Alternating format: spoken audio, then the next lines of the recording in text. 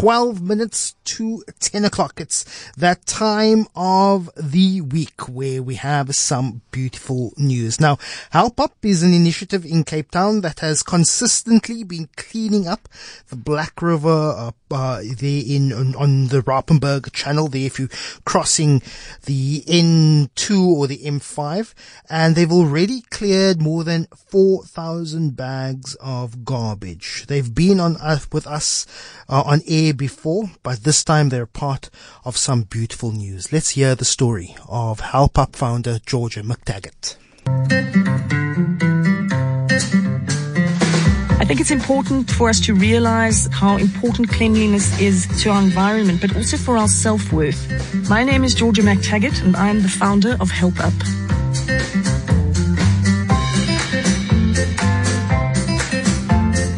We create opportunities for economic empowerment through environmental cleanups.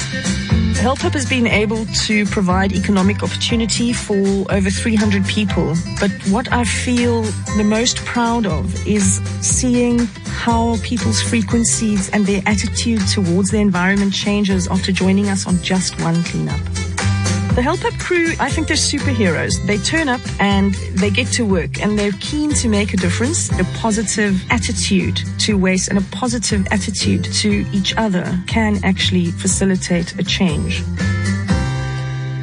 Georgia McTaggart joins us on the line. Georgia, we spoke in November last year, and during the course of this lockdown, I'd wondered how are initiatives to help cleanse the environment doing now that everyone is at home, not many people allowed outside. Has the job been easier, or are you seeing more waste flowing down the Black River? How are you doing, Georgia McTaggart?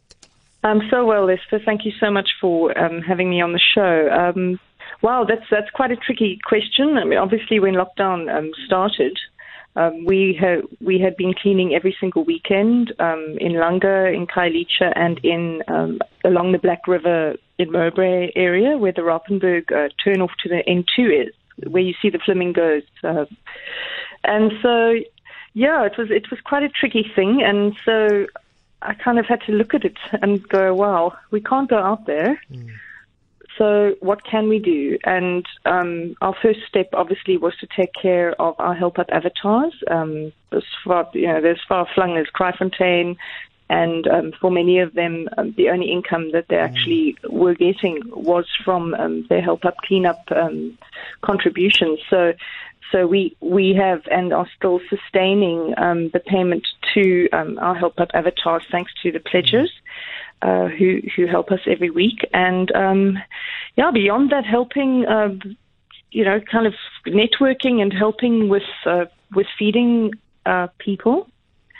But when you come to the river, I don't know. Do you want to hear what is the sound of a heartbreaking sound on what does it sound on the radio? And do you think that's because so many people are at home that there is so much more household waste, and particularly along that Black River, people who live along that area, a lot of that household waste is finding itself into that river? Yes, but then less street waste. So there's been less stormwater waste in terms of plastic being, from takeaway containers and that kind of thing, straws and cigarette butts. That would have diminished along the sort of urban street sort of stormwater outlets. But then obviously, yes, people living upstream, not having access to the infrastructure that suburbs that, are well established with, what do you call it? Yeah. All the bells and whistles don't have. So yes, there has been that. But I will say that Help Up, one of the big things that we do is we work very closely with the city. So where there were areas, for example, at the Yakulsley Canal, where Help Up cleans up every Saturday, the solid waste department went and they did a huge cleanup there, and they sent through photos to say, okay, look, we've sorted it out, don't panic, because they know how passionate we are. And it's not only kind of myself, but obviously also the people who work on those projects were really worried. And, we have to consider that, so many of the solid waste depots were shut down due to due to COVID-19, but for them to have gone above and beyond and actually really have, put that extra effort in. I was really, really grateful for that, and also for the stormwaters department. I mean, how they've sent through photos to say, okay, this was, we saw that this was an issue, and we went and we sorted this out.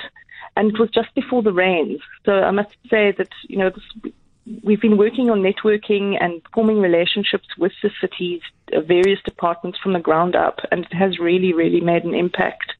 But going forward, we all have to work together, and on Friday I have another meeting with a representative of the city as to how we're going to actually kind of combine our efforts as various non-profits working with the city to make sure that if we do collect stuff out of a river or along a beach cleanup or whatever, that we can actually ensure that waste is removed before the rain comes, because wow, what rain it is, huh? Georgia, what we've seen, in other countries, there have been reports of fish returning and swans returning to the canals of Venice. We have seen in other parts of the world the natural environment recovering from during the lockdown period. Have you seen something similar here in Cape Town since lockdown started? Definitely seen. I mean, I must say that I've spent very little time of my out of my own home, but I will say that just seeing the bird life, I am not far from the river, just seeing a return of bird life, sunbirds, hawks being reported, being more at ease in the urban environment. And I mean, this environment is, it's not ours to own, it's ours to share. And it's special to see that when there was that sort of lockdown period, that 4 or 5 weeks when it was an absolute no-go area, how there was a response. I just wish that I'd been in my waders to see the otters. They must have been having a great time. Just remind people, if they want to contribute, if they want to be part and help out at Help Up, how do they go about it? Well, we have various ways. I mean, our primary mission, really, Lester, is to encourage people to clean up their own environments, and for us to provide whatever sort of support they may need. So in some areas it might be that you need bags and gloves and that kind of thing, and in some areas you actually might need to be paid a wage, some kind of stipend to assist you to do the work. But we do all of that mostly through a BackaBuddy page that we have, which is backabuddy.co.za /river-cleanup. And that's, just 50 Rand an hour is what we pay generally to the people who volunteer for pay with our organization. But beyond that, I mean, we've seen so much positivity.